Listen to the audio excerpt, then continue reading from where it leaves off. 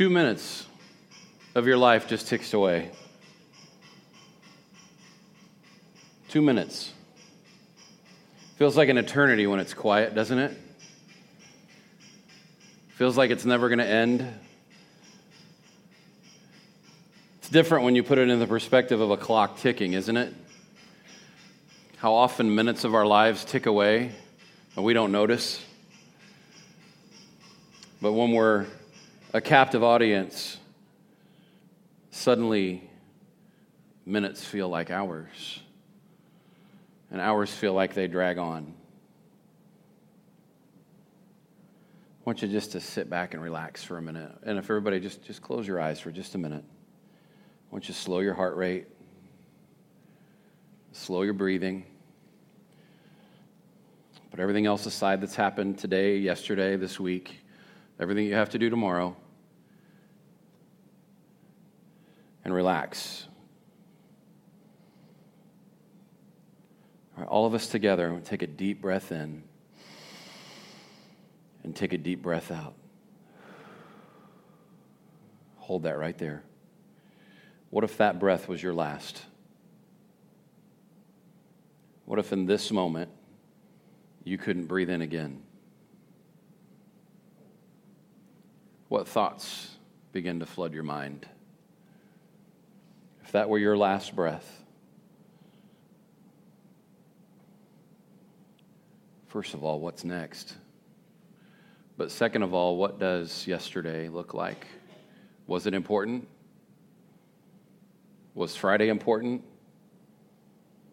Was last week important?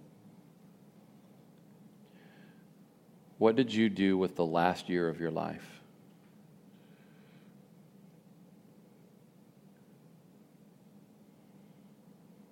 Psalm 39, 4-5.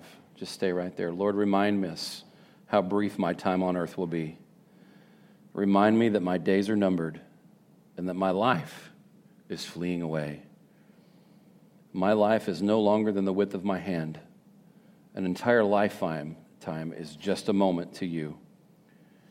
Human existence is but a breath.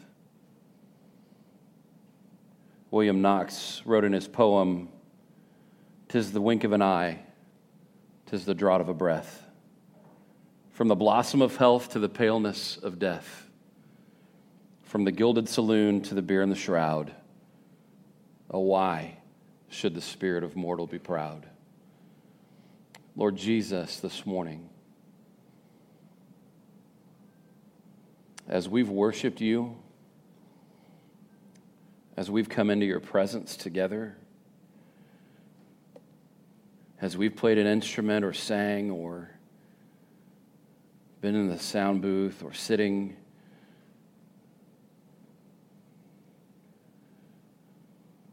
Lord, help us to put in perspective, what if that was the last time that we were able to gather with family and friends and celebrate you?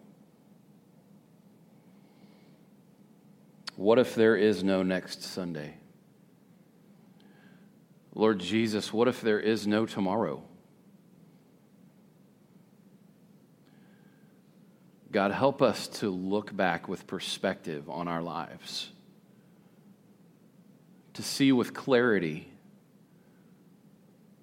what's been important and what's really not.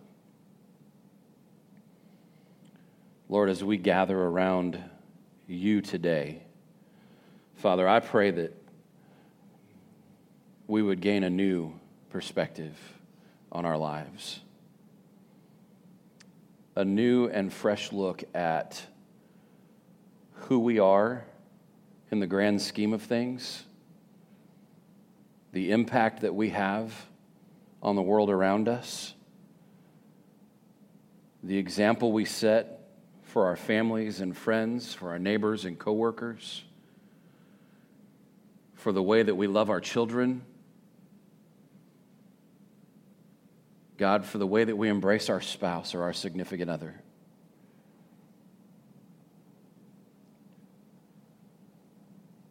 Remind us today that our lives are a mist.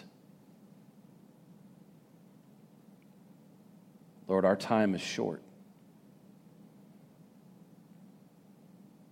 show us today. We love you. In your name, amen.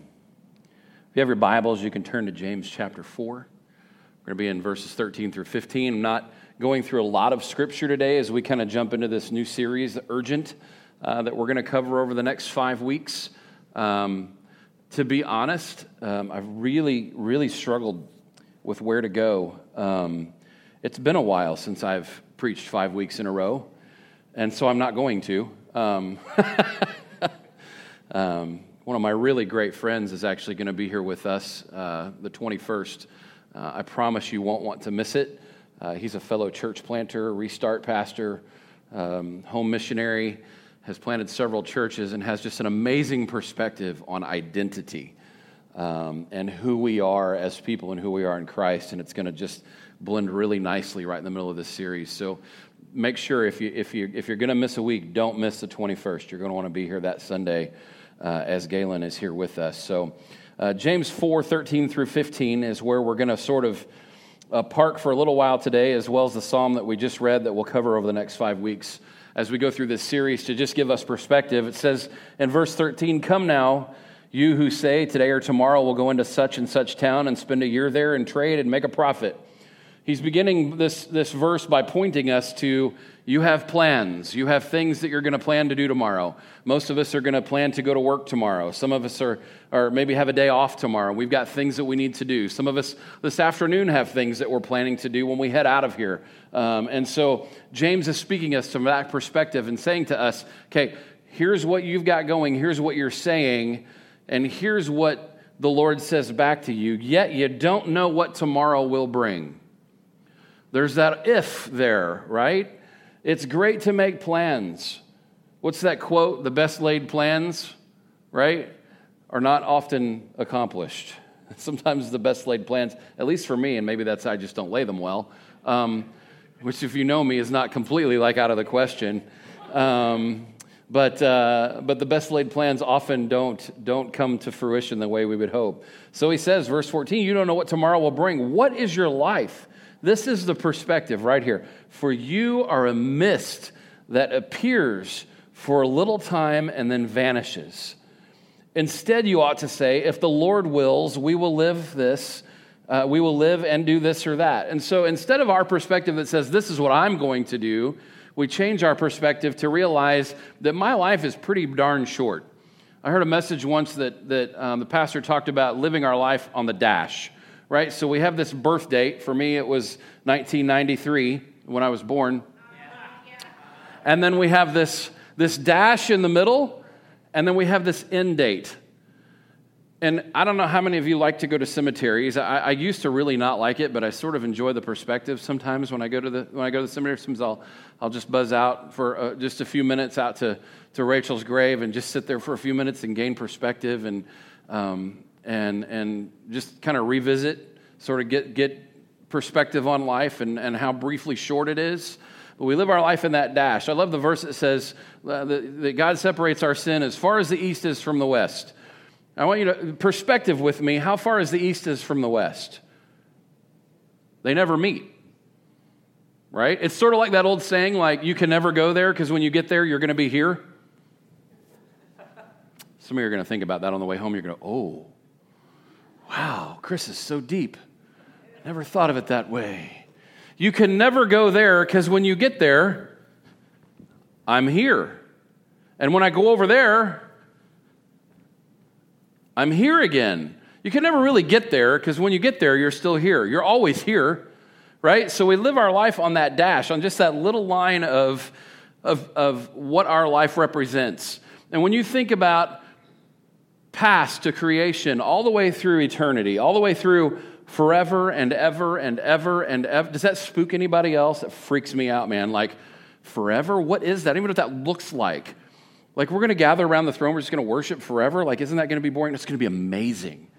It's going to be unbelievable. Beyond what we could comprehend. As great as the greatest thing is here, that's a gazillion, bajillion, trillion, a Googleplex. That's a thing. Bigger than what we could ever imagine. Right? On and on and on. And we're a mist. And so he's reminding us, listen, you can lay the best plans, But your plans need to be in line with God's plans. We need to say, Lord, if it's your will, I'll go there tomorrow. Lord, if it's your will, I'll do this tomorrow. Because when we live in his will, we're willing to change. We're a little not quite so stiff, right? I'm going to go there tomorrow. Well, maybe you're not going to go there tomorrow. Maybe I'm going to change your plans. Maybe somebody's going to rear end you on the way to work. Your perspective is going to change. You're going to get to share Jesus with them, and you didn't know that was coming. Ronnie Metzger, who used to run Youth for Christ down in Kansas City. Anybody else grew up going to Youth for Christ? I'm going to date myself. All right, a couple of us. Youth for Christ was a happening gig when I was a teenager. We got to see people like Stephen Curtis Chapman and the Imperials and New Song and a whole bunch of bands that you've never heard of that were Christian bands when they were just getting started back in the day down at Youth for Christ. Anyway, Ronnie Metzger founded Youth for Christ. What'd you say? 93. Yeah, when I was born, that's when I went there. But Ronnie Metzger used to say that we need to be ready to preach, pray, sing, or die at a moment's notice. We have to be ready to preach, pray, sing, or die at a moment's notice. Whenever God calls, we need to be ready for any of those things. We have no idea what our lives hold. We make our plans, we set our calendars, we plan work, we plan kids. I live my life around planning my vacations. I don't know if anybody else is like that, but I know when my next vacation is coming up, all right? It's the end of June. I will not be here July 2nd because I will be on Table Rock watching fireworks, all right? I'm just telling you. Like, I know when my next vacation is. You probably do too, right? We sort of live for those times off, right? When we're going to get to relax a little bit and step away from life and get outside of our calendar and our kids and our work. Well, I got to take my kids on vacation, but most of them are grown, so I can tolerate them a little more. As long as Corey stays home, we'll be all right. But the vacations, the retirement, right? All that stuff that we have planned, right? That gets on our calendar. I can't count. Let me just perspective from it. I can't count the number of people that I have known that have passed away with retirement accounts in the hundreds of thousands of dollars. Hundreds of thousands of dollars in a retirement account, waiting for that day to come. Now listen, I know Dave Ramsey says live your life now like nobody else, so you can live like nobody else. The problem with that is you may not live like nobody else. You may not get to spend that money. You may not get to retire. You may not get to that point in your life. And wouldn't it just, like, the worst thing ever is to say, next year I'm going to do this. When this happens, I'll do this. And I'm getting ahead of myself a little bit, but we've got to keep perspective that this sounds very 60s-ish, but to live sort of in the now of the moment that we have. If we live in the past, we live in a place of looking backwards, right, and looking sometimes to regrets or successes. Sometimes we think, I get in the habit of this sometimes, that my greatest accomplishments are behind me, right? The greatest things I've ever did were behind me. I'm not going to do those kinds of great things again. Some of us live in the perspective of, at some point, I'm going to do this great thing, and this is going to be amazing. And then there's some of us that sort of just live in the moment and don't really live outside of either one of those. There's a perspective to be had there in the middle. When you came in, you should have gotten a 3x5 card. Everybody get one of these? Anybody not get one of these? Can somebody grab those out on the and we'll get you one. If you didn't get one, throw your hands up, throw your hands in the air like you just don't care.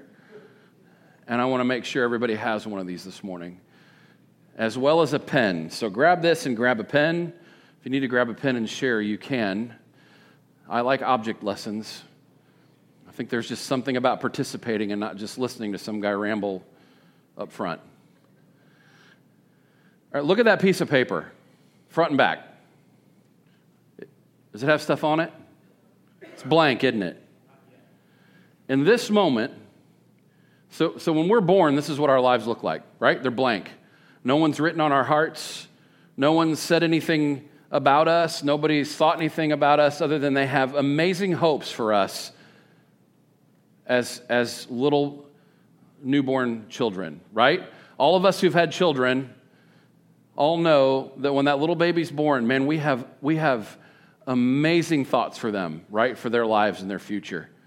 We want them to love Jesus, and we want them to find a spouse that loves God and loves them, and we want them to grow up and be healthy and wealthy and wise and all that stuff, right? And we haven't yet begun to write on the pages of their hearts.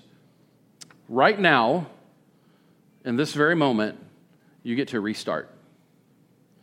So with some perspective, on one side of that piece of paper, here's what I want you to do. All right? On that blank piece of paper, grab your pen, and on one side, I want you to write what's important to you. Now, wait a minute before you start writing. I don't want you to write down what you think is important to you. We're going to write down what actually is important to us based on some facts and based on some evidence. First of all, write down the things in your life that in this moment, okay, not what I'm hoping to do, not what I've done, but in this moment, write down a couple of things that are important to you. What are things that are important? Don't over-spiritualize this or overthink it. Just the first thing that pops in your mind, what is important to me in this moment right now? It may be, I know with some family moving here. In this moment, it may be we just bought a house, we've got to move, that may be your thing, right? It may be your thing of I'm changing jobs and I'm right in the middle of that. It may be that I'm having surgery, or it may be that I got to pay a bill when I get home today. What right in this moment is the most important thing to you? And just jot those couple of 2 or 3 things down. Leave yourself some space.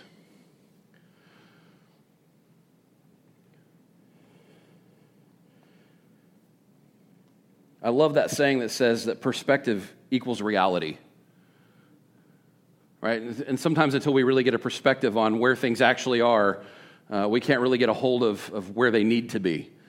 Right? So once you've written down those things, I want you to write down, where are you currently, not where you want to, where are you currently spending your time?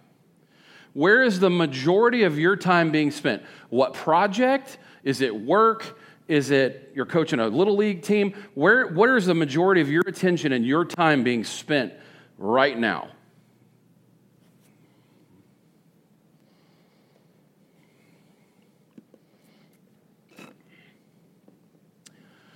As you think through that, I want you to think for just a moment that you've handed me your bank statement. This is where it gets real. I want you to pretend you've handed me your bank statement. Where are you spending your money? Where is your money going? If we broke a pie chart out, I love my checking account does this, and it's really ugly sometimes because I spend most of my money eating out. So for me, that's like apparently what's important is food. I know you can't tell because I'm wearing the suit coat that covers it all up, but right, thank you. Where are you spending your money? You think about your last bank statement, your balance, your checkbook. And if you were honest and I was looking at your checkbook and I had to say to you, well, okay, here's where you're spending your money. There are certain people who are going to get picked on today because they messed with me yesterday. It's not over. Where are you spending your money? All right, so we've got what's important to me. Where am I spending my time? Where am I spending my money? Now, what are my goals? What's one big goal for the next week for you? What's one big goal for the next week for you? Now, don't write on the other side of this card. Don't run yourself out of room. And then what's a goal for me a year from now? And what's a goal for me in 5 years? If you want to push it out, you could go to 10 years. What is my goal? Now, in a day, in a week, in a month, in a year, 5 years, 10 years. All right. Let me give you a minute to finish that up. I've had too much coffee because normally I sit up here so that I don't pace. We're pacing today. I used to get in trouble with camera guys for pacing. Like, could you just stand still? Nope, I'll just sit. What are your goals? All right, now, when you're done with that, I want you to flip your piece of paper over and look up here so I know you're done.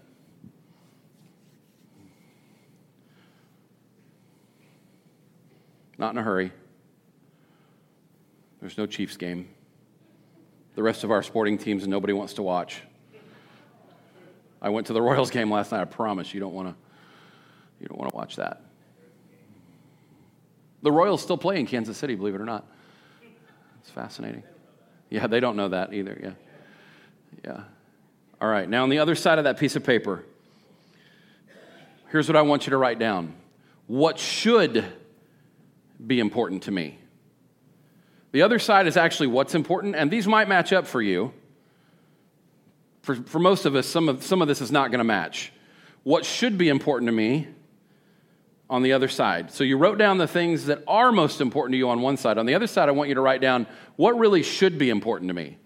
What is not important to me based on what I wrote down that should be on the other side of that piece of paper.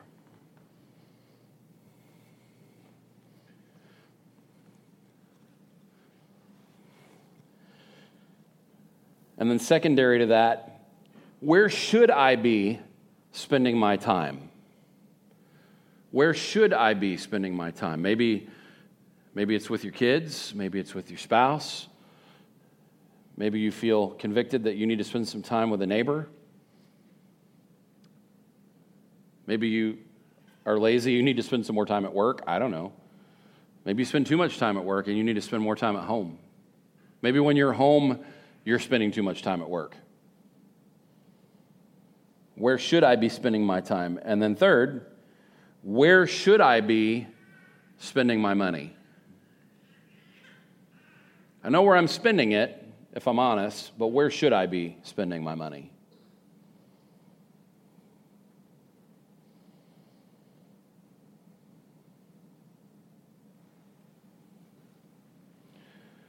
And then lastly,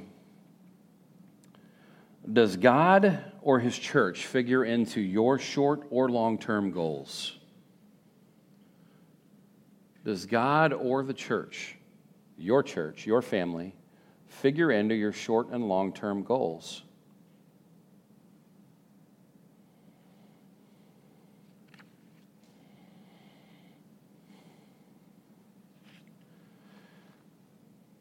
In theory, our lives look very different from the rest of the world as believers.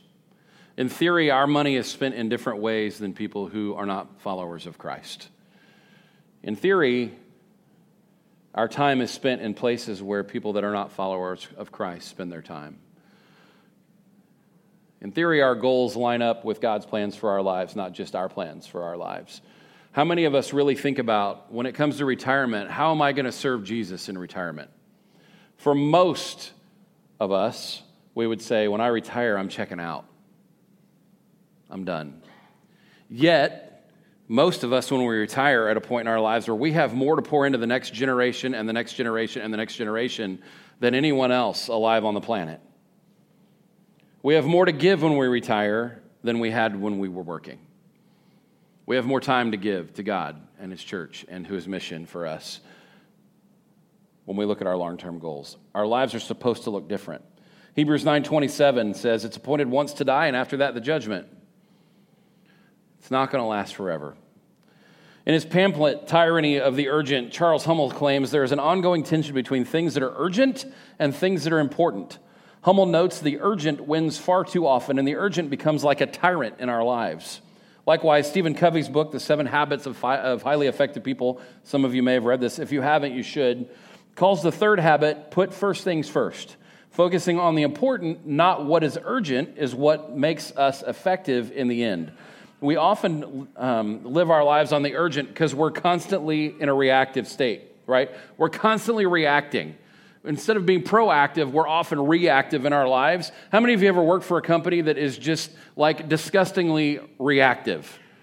Like nobody thinks ahead, nobody thinks about what might happen. You remember back to, some of you are going to remember back to Y2K, when the year 2000 was, do you remember that? The only time in the history of our planet when everybody was being proactive for absolutely nothing to happen. It was amazing what we did. Now, I don't know that nothing would have happened because obviously we prepared so nothing would happen. But there was a whole lot of nothing. I remember sitting around, I don't know if you remember sitting around on that New Year's Eve, and midnight struck around the planet, and we're just watching for the whole world to come to just a screeching halt. Does anybody remember that? I mean, I had friends who bought grain silos because they were convinced that Jesus was going to return on January 1st of 2000, which actually is not the millennium, but we're not going to get into that. They were convinced that that was going to happen. I mean, they were filling grain silos with food and water, and the whole world was going to shut down, and holy cow. I mean, it was completely and utterly out of control. It was the one time where, as a people, we were actually proactive, right? We tend to be reactive in our lives. We tend to not plan, and so we have to react. And he talks about that. So here's our big idea for the day. I'm going to use a Brian line. If you don't remember anything else, remember this, right? I don't want you to miss Brian too much. Live with urgency about what is important. Write that down. Live with urgency about what is important. That's the whole big idea around today.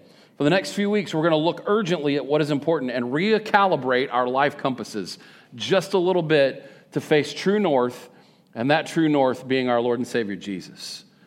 So pointing back to Him. Here's a typical story, right? For most of us, when you're a kid, what's the most exciting thing that's going to happen to you? I'm going to get to go on to the next grade level.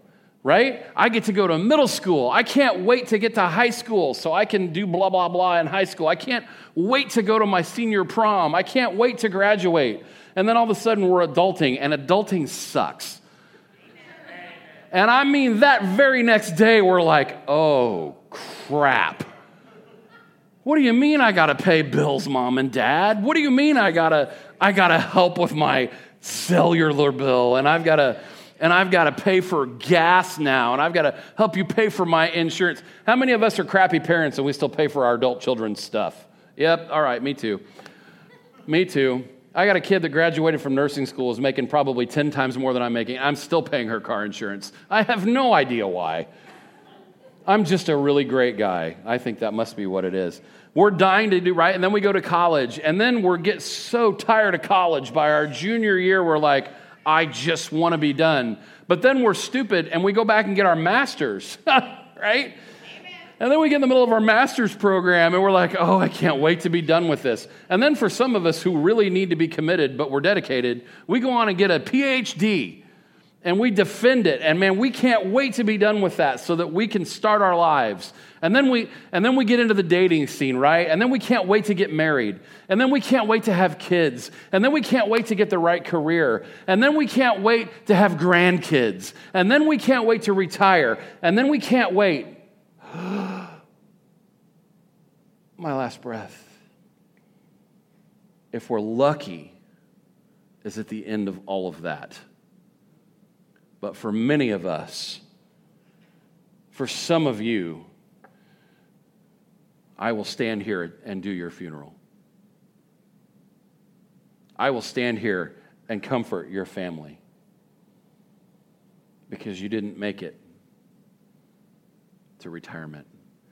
And we are so accustomed to looking forward to the next thing and the next thing and the next thing that we forget that this thing right now is important. This blank slate right now is critical to our futures. And so we have to turn when into now. We have to turn when into now. It reminds me of that Garth Brooks song. You remember that song, If Tomorrow Never Comes? Will she know how much I loved her? If tomorrow never comes, will my kids know how much I love them, right? We live in that perspective sometimes, and only when we hear that Garth Brooks song, If Tomorrow Never Comes. And then there's the other one that some of God's greatest gifts are unanswered prayers. Amen. How many of us would have married the wrong person? Right? How many of us would have made the wrong decision if God answered all of our prayers the way we want Him to? If you know me well, you know that my favorite thing on the planet is being out on the lake. I absolutely love being out on Baymax. That is my baby. That is my boat. If you haven't been out, come see me afterwards. I will get you out this summer, and I will drag you around the lake with my children on a tube, and you will experience death before life. I promise. I absolutely love being out on the lake. I mean, it is peaceful. It's my favorite. And so, to put boating into perspective, I want you to think about as our boat goes through the water, what do we leave behind us? Right? Preferably not oil. Something wrong with the boat. That does happen, right? We leave a wake behind us. And I want you to think the wake comes out, if I'm the boat, the wake comes out and splits right behind us. Have you ever been on a wakeboard? You know that you ride that wake, right? If you've been on a wake surf, you ride that wake. Those two wakes represent a couple of things for us. I want us to think in kind of terms of this morning. One of those is our relationships, And one of those is our tasks. So the wake we leave behind us, if you want to look at it in a little bit of a perspective, is the legacy that we leave behind us. Probably in a year, you're not going to remember this message. Maybe you will. Maybe it'll be earth-shaking for you. I don't know. But in a year, we don't necessarily remember what happened today, right? But we still leave a wake behind us. We still leave relationships behind us, and we still leave those tasks behind us of the things that we've done, the things that we've accomplished, the things that we haven't accomplished, the things that we've left undone, the things that we wish we had done that we didn't do, the things that we didn't do that we wish we had done. All those things sort of form a wake behind us. And I want us to kind of think in perspective of that, what's behind us. And that's why I wanted you to write on that card, that's the wake behind us. The waves that are coming in front of us are the other side of that card, right? So what we should be doing, what we want to be doing, where we're heading in our boat, our GPS heading, and we can decide where that heading is going to go. And that's why I talk about recalibrating our compasses just a little bit. We all make an impact. And so my question to us this morning is, what are we waiting for? What are you waiting for to make an impact? What is holding you back? And then to look back, what does the wake of your life look like behind you? If you crossed into eternity today, what would your eulogy say? Has anybody ever thought about, I wonder what my kids are going to say at my funeral?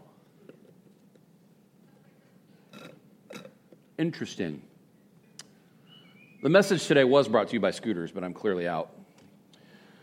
What would your kids say about you in your eulogy? What would your family say about you if you passed? What would they say? If we opened up the room and your casket was here and there you were, what would people say about you? If we opened up the room, which is not always a smart thing to do at a funeral, you gotta really know your crowd as to whether or not that's a safe thing to do. But what would Joe say about me? Don't.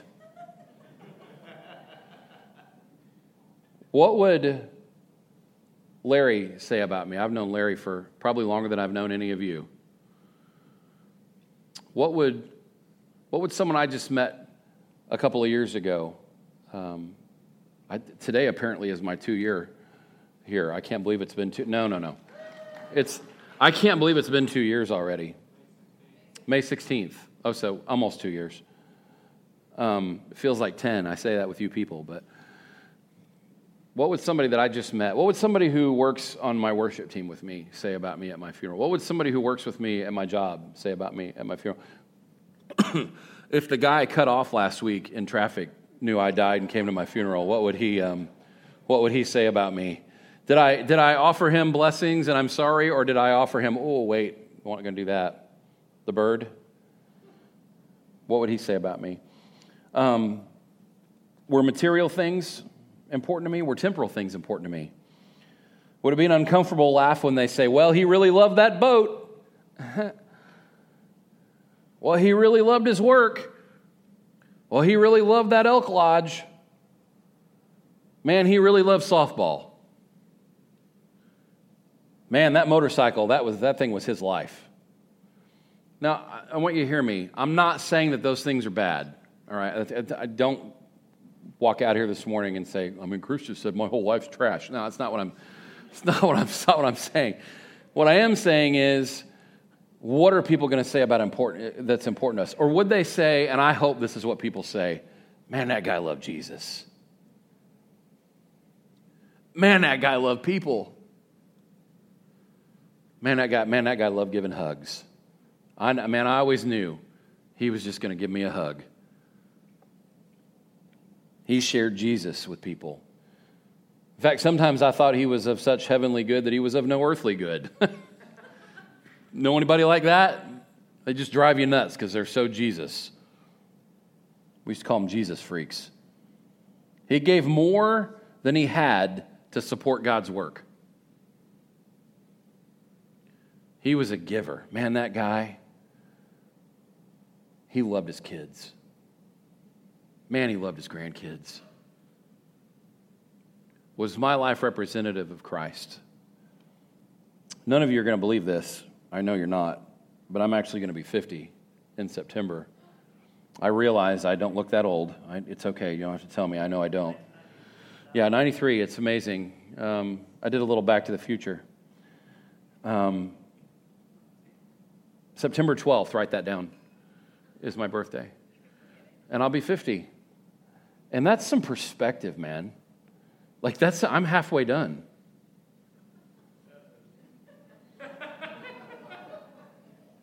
I'm halfway there because Rachel's promises that we're both going to live to triple digits. I don't know if I choose to spend the rest of my life with her that she's going to let me live to be triple digits. She thinks it's great dating. She's never been married to me. But I'm just saying, triple digits, right? Let's just assume I'm halfway done, right? That's some perspective when you look back. Like, what happened over the last 50 years? Holy cow, where did it go? And the older we get, the faster it goes. Am I wrong? No, I'm not, right? I mean, Mike, right? It flies by because you're 53 already, right? I mean, yeah. Mike's going to beat me in the parking lot later. But I mean, listen, it does, man. It just zooms by. And even more so with being almost 50 with a 9-year-old, especially my 9-year-old. I've got 5 grown daughters. I've got a grandkid. I mean, like, where did it go? What in the world happened? I was speaking to a friend of mine last week and was talking about, kind of being goal-oriented and driven, and sometimes I can kind of be that way to a fault. When I really get moving on my game, man, I can roll. I mean, I can just really kind of make stuff happen and kind of get on a bulldozer thing, and sometimes I can run over people in the process of that when I get really goal-oriented, right? And so I sometimes don't think about the side impact that I have on that, but there's a difference between being driven and functioning with urgency, right? Urgency can do 2 things for us. Urgency can make us forget about what's important, but urgency can also help kind of remind us of what's important, right? When something gets urgent, all of a sudden we're reminded of, well, that really was important. I really need to put some attention on that. And remembering what and who is important is where that kind of wake of our lives comes in, right? That tasks and relationship, that balance. That being present. Does anybody else get a screen report from their phone every week? I don't like it. I mean, all right. So let me just. I'm doing classes right now, so I spend a lot of time on my classes and things. But my screen time last week was like 12 hours a day. Now let me just. I'm literally sitting at Panera on a computer most of the day, working on church and school stuff and whatever else. So, I mean, there's like at least 6-7 hours a day, but I'm thinking, that can't be right.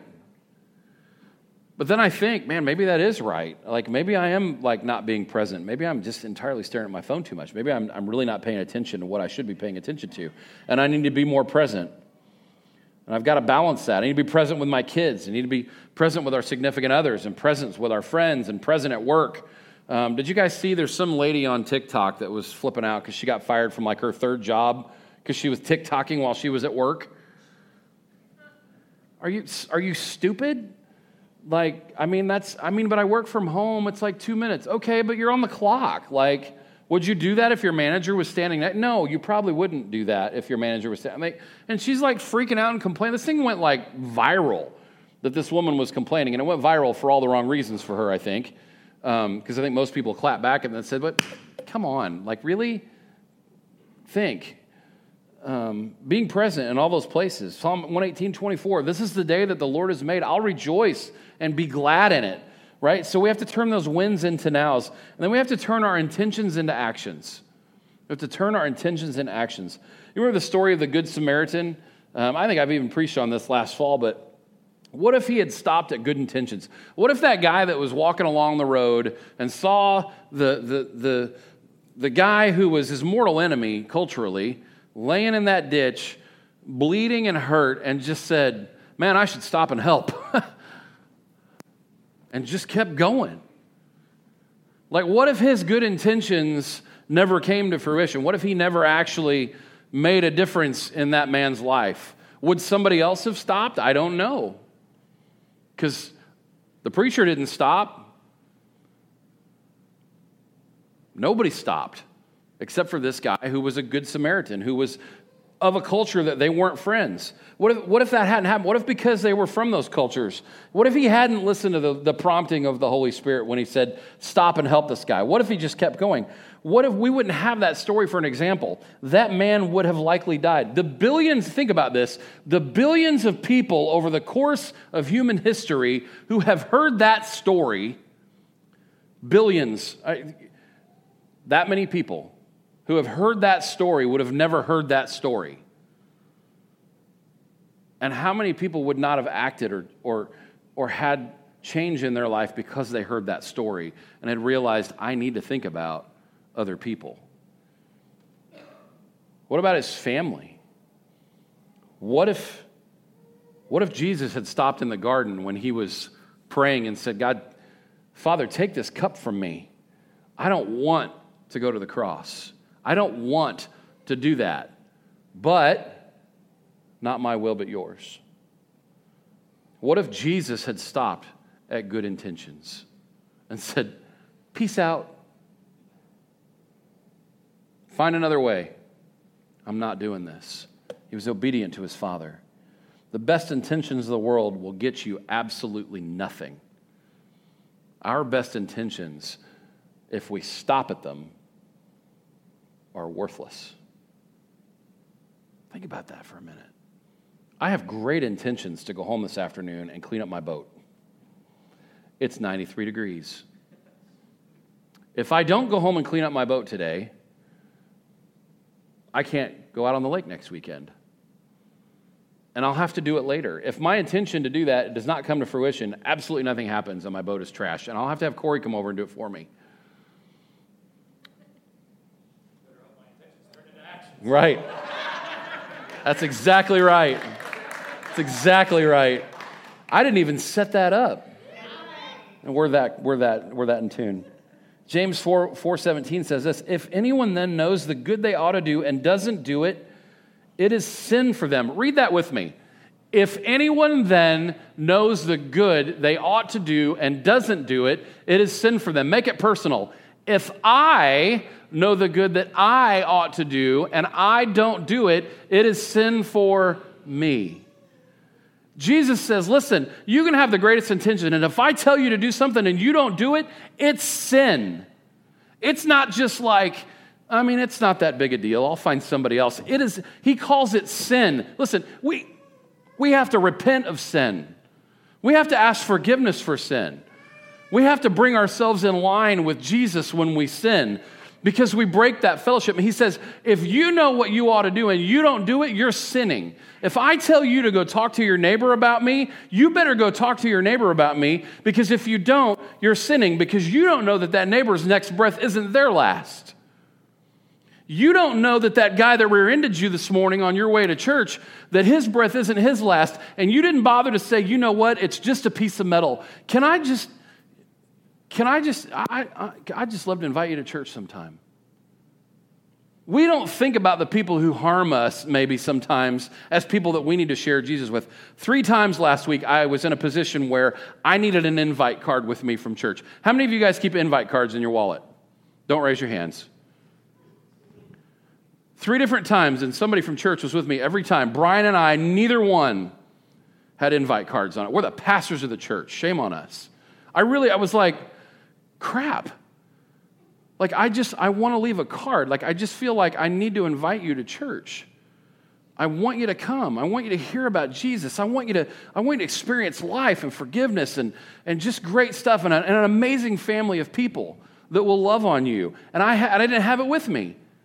You should have at least 5 or 6 of those in your purse or your wallet. Listen, we need to be inviting. We need to be investing in the people around us who need to find what we found, who need Jesus. How many of you know somebody right now, immediately comes to your mind that you know needs to find Jesus? It does not have any clue who Jesus is, who needs to come to the cross?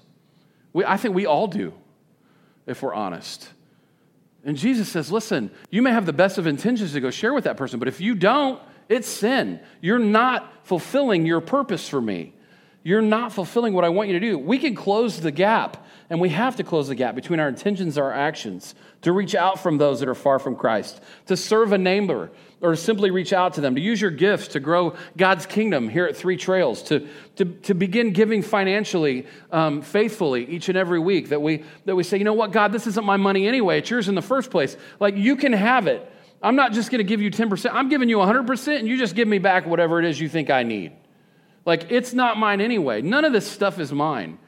If God tells me tomorrow, listen, I need you to sell your boat. I could probably make, 15, 20 grand off of my boat. I need you to sell your boat tomorrow, and I need you to give $15,000 to $20,000. I want you to take that money, and I want you to give it to Missouri Baptist Missions, because there are some missionaries who I need to send to some parts of the earth, and I want to use you to do it. Are we willing to go that far?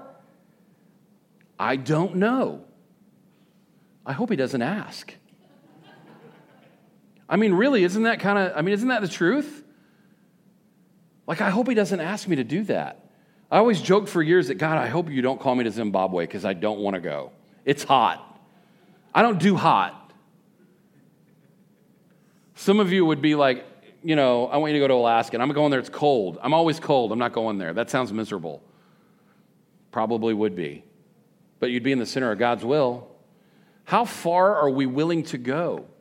And I know that sounds ridiculous and extreme in our society that says it's all about me, and it's all about my stuff, and it's all about, me. Toby Keith's song, I want to talk about me, I want to talk about I want to talk about number one, right? Me, social media, it's all about me. Everything's about me. It's nothing about you. I hate to break it to you, but the world ain't about you. If you are a follower of Jesus, the world is about Jesus and our call to follow him, whatever the cost. Whatever that cost is. To reach out to one of our kids, to someone who's hurt or hurt you or that you've hurt, and to make things right. I can't tell you how many times over the years I've stood next to a hospital bed with somebody dying. And maybe they were prepared for it, maybe they weren't. From babies to 90s and everywhere in between. And there's a common theme with everyone. I don't want to be somebody who lays on my deathbed and says, I wish I would have. Dang, I never made that phone call. Listen, your life's a miss. You're not promised tomorrow. You better make that phone call now. You better make that phone call today. Because we don't know what's going to happen. I'm a fat dude. I'm scared to death to go get my arteries checked. Well, a little bit of plaque there, about 93%, right? We're that close. We are that close, and that's the perspective that we have to have. If you knew you had 30 days to live, what would your priority list look like? If you had 30 days, if I told you in 30 days, every last one of you is going to die. There's actually a website you can go to online, and you sort of punch in all your information into it, and it tells you your death date. Has anybody ever done that? It's creepy as all get out. Don't do it. You'll wish you hadn't. I don't remember. It was like 2035 or something. I tried to forget it. Thanks for making me remember. But it'll be 2073 according to Rachel. That's what we're going to go with. But if I told you on June 7th at noon, you're going to die, and you had another blank piece of paper sitting there in front of you, what would you write on it? What do you need to take care of? What do you need to do in those next 30 days? And the question then is, why doesn't it look like that now? Why doesn't it look like that now? What are you waiting for? We have to turn those wins into now. Proverbs 3:27, do not withhold good from those to whom it is due when it's in your power to act. Never leave things undone. We have to turn win into now. We have to turn our intentions into actions. And finally, we have to turn our hearts toward Jesus. We're going to really dig into this next week, and we're going to talk about what does the gospel require of me. If you don't want to be challenged, don't come. Because I've been challenged as I've been already just kind of going through it. What does the gospel demand of me according to Scripture? We're going to be in Luke 14 next week. If you want to read through that this week, I'd encourage you to do that. I don't know how many of you have ever gotten a flu shot. Does anybody get a flu shot every year? Yeah. Do you know when they give you the flu shot, they give you just a little bit of the flu? Right? Just a little bit of the flu. Not a lot of the flu. Just enough of the flu to sort of make you feel like trash. Although they tell you it doesn't make you feel like trash. That's crap. It does. Oh, no, it won't make you sick. How many of you have gotten sick from a flu shot? I'm telling you. All right, I've gotten sick from a flu shot. I got sick from the COVID shot, but we're not going to talk about that. Anyway, I think a lot of us treat our own faith and our own Christianity like that. I just need a little bit. I'm going to do my own thing. I just need a little bit of Jesus. I'm kind of cruising along, right? And just I have a little bit of Jesus today. I'm good, right? I'm just going to give Jesus a little tip out of my wallet. I spent too much eating out this week, and I can't really give him the 10% that he calls me to give, or for that matter, just to be a cheerful giver and to go way over and above that. And so it's about me, and it's really not about Jesus. Here's a couple bucks. Just a little bit. I know there's a Bible reading plan, but it's just too much. Throw that Bible reading plan thing up on the screen, would you? I think it's right in the middle there. There it is. May the word be with you. That was so clever. May the fourth be with you. You get it? Y'all with me? Okay. I realize that our pastors have really challenged us this year to get into the word. And I realize that this would be a really cool thing to do, but I don't want to commit to that. That's too much. I don't want to give 10 minutes a day to Jesus. Maybe I'm doing something else, and that's great, but there's something about participating with our family and our church. And if you're not in this, there's 14 of us in this Bible study right now. Every month we've restarted. It's not intimidating. It's literally 10 minutes, maybe tops a day. Sometimes it's like 3. Sometimes there's really cool videos with it. Why aren't we reading the Word of God together? Nothing is more important than reading the Word of God. I hear people say all the time, I need some more Holy Spirit in my life. I need more worship because I need more Holy Spirit in my life. I need some kind of treetop experience so I can have more Holy Spirit in my life. No, you don't. Holy Spirit wrote that. Every last word of it through man. The Holy Spirit. You want to hear the Holy Spirit? There he is. Amen. He's right there. Get out your phone and scan it. Get in with us and be a part of your family sharing. At the end of each lesson, we get to actually share like, hey, man, this is what I thought about it. Nothing is more important than being in the Word of God in the life of a believer. Nothing. Your job's not more important. Your kids aren't more important. Your marriage isn't more important. The next meal you're going to eat is not more important. The service that you're going to do at church is not more important. The only thing that is important that comes before everything else is the Word of God and our relationship with Him. Period. End of discussion. It's not even a discussion. It's not even something we debate. God says, put me first, and I will give you life, and I will give you life more abundantly. Doesn't mean it's not going to stink sometimes, but we have Him to walk through it with, and we have a family to walk through it. Nothing is more important than that. I'm just going to give Him a little bit. I'll read a verse today. Just a little bit. Life is a brief mist.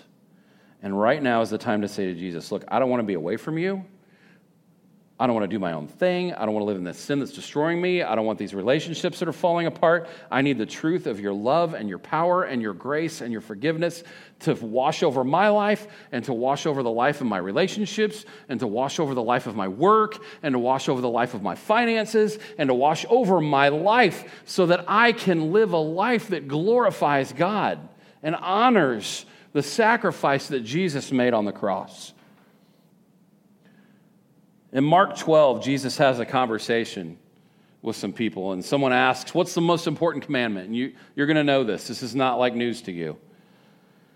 Love the Lord your God with all your heart and all your mind and all your strength is the first commandment that Jesus says back to this guy.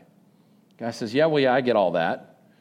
And I think Jesus recognized that the man knew the truth, but the man knew the truth here, but didn't live it here. And he says to him these haunting words. He says, love your neighbor as yourself, right? Love your God with all your strength, love your neighbor as yourself. And then Jesus kind of says these haunting words back to him and says, you're not far from the kingdom of God. You're not far. You're close, but you're not quite there yet. You've given me some of you, but you've never given me all of you. You've never really laid your heart at the foot of the cross and said, my life is your life, Send me, I'll go. Teach me, I'll follow. Whatever you need me to do, I will sacrifice for you. Jesus recognized that he knew it, but he hadn't applied it. You're close, but you're still not quite there. You're not far. You don't know the glory. You don't know the power. You don't know the truth of Jesus' word. You don't know it personally. You're close, but you're not quite there. You have a little bit of Jesus, but you don't have all of him. And I think Jesus is calling us this morning and saying, I want all of you. I'm a selfish God. A little bit is not enough. I want all of your heart. I want you to give it all to me. This is the most urgent and important thing that can happen. That the urgency points us to the important, and the important is found in Jesus. Let's bow our heads together. If we're really honest right now, I think many of us, in many ways, would say that we're living, but we're not really living. That when the game's over, if I continue kind of on the path that I'm on now, I can say that the game's going to end before I'm ready for it to be done. I'd like to take one more shot at the goal. I'd like to take one more shot at scoring a touchdown. I'd like to just have a little bit more. Our time is brief, and listen, every single moment counts. We don't want to wish our lives away. We want to turn the win into now. We need to turn good intentions into actions. Lord God, I pray that you would show us what we need to do and what we need to say to someone, who we need to reach out to, Lord, where we need to go, and when we need to do it. Maybe we've got just a little bit of God, and that's where we are. That we go to church once in a while, that we come when it's convenient, that I read the Word of God when I have time. God, I'll give back to you faithfully what's yours when I have it. I'll serve a little bit, but don't ask me to serve too much. I'll just give you just a little bit. And Jesus is calling us and saying, give everything to me. Those who lose their life will gain it, but those who gain their lives will lose it. Jesus is calling us for more. I don't know where you are in your relationship with Jesus, or if you've even started a relationship with him, but this morning, if you're someone who's sitting here and says, listen, I've never really given my heart to Christ. I've given him a little bit of me. I've given him some, but I've never really surrendered my life to Jesus. I've never really said, Lord God, I need to give you everything so that you can give everything back to me, so that you can give me life, so that I can live for you, so that I can live with a purpose that's bigger than just going to work tomorrow, that my life has a purpose, that I need forgiveness for my sin, for the stuff in my life, that I need to trust him today because I've never really done that. If that's you this morning and you know that the Holy Spirit is speaking to you and you know that you need to give your life to Christ for the first time today, everything that we share, everything that we talk about, no matter what week it is from this message, has to point back to Jesus and the cross. Because without it, the rest of it's for naught. And so if that's you this morning and you need to just say, Lord Jesus, for the first time, I really want to give my whole heart to you this morning. I'm just going to pray with you. And I'm just going to ask that everybody just repeat this prayer with you. You won't be praying by yourself. We're all just going to pray this out loud together with you as you invite Jesus in. Lord Jesus, come into my life. Forgive me of my sin. I offer my whole heart to you. I give you my life. I confess that you are Lord and Savior. And from this day forward, I will trust you with all of it. Thank you, Jesus, for making me whole. In Jesus' name, amen. If that's you this morning, there's a Connect card in front of you. I'm going to ask you just fill that out. You can come see me after the service. Listen, there's others of us this morning who really do need to lay everything down, who need to bring that card up here as the band plays and we close out. And you need to lay that at the foot of the altar and trust Jesus with your past and your messed up priorities, and trust him with what needs to be. That the should have been can go bye-bye, and the what is and what can be and what God's called me to needs to come into play. That may not be everybody, but if that's you this morning as we get ready to go, just come drop your card off. And in doing so, just a quick prayer. Jesus, I'm giving it all to you right now. I'm going to trust you with all of it as my Savior. Father, we are grateful for your love for us. God, I'm grateful for this church. I'm grateful for a people that love you. Lord, I'm thankful for a family that embraces our call to go. And Lord, as we head into summer and even with Vacation Bible School and all the things that are coming up, that Father, you'll use us as a church to reach our community. Lord, we draw together to grow strength from one another and to grow in our relationship with you and to be held accountable so that we can go into all the world and preach the gospel, making disciples and baptizing one in the name of the Father and the Son and the Holy Spirit. Lord, thank you for your call to us and thankful for your faithfulness.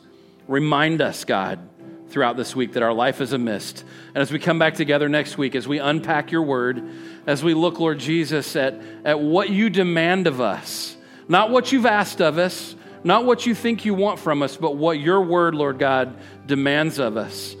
Lord, I pray our perspective would be that, Lord Jesus, we'd be serious about our faith, that we'd take seriously our call to go, and we'd take seriously our call to grow.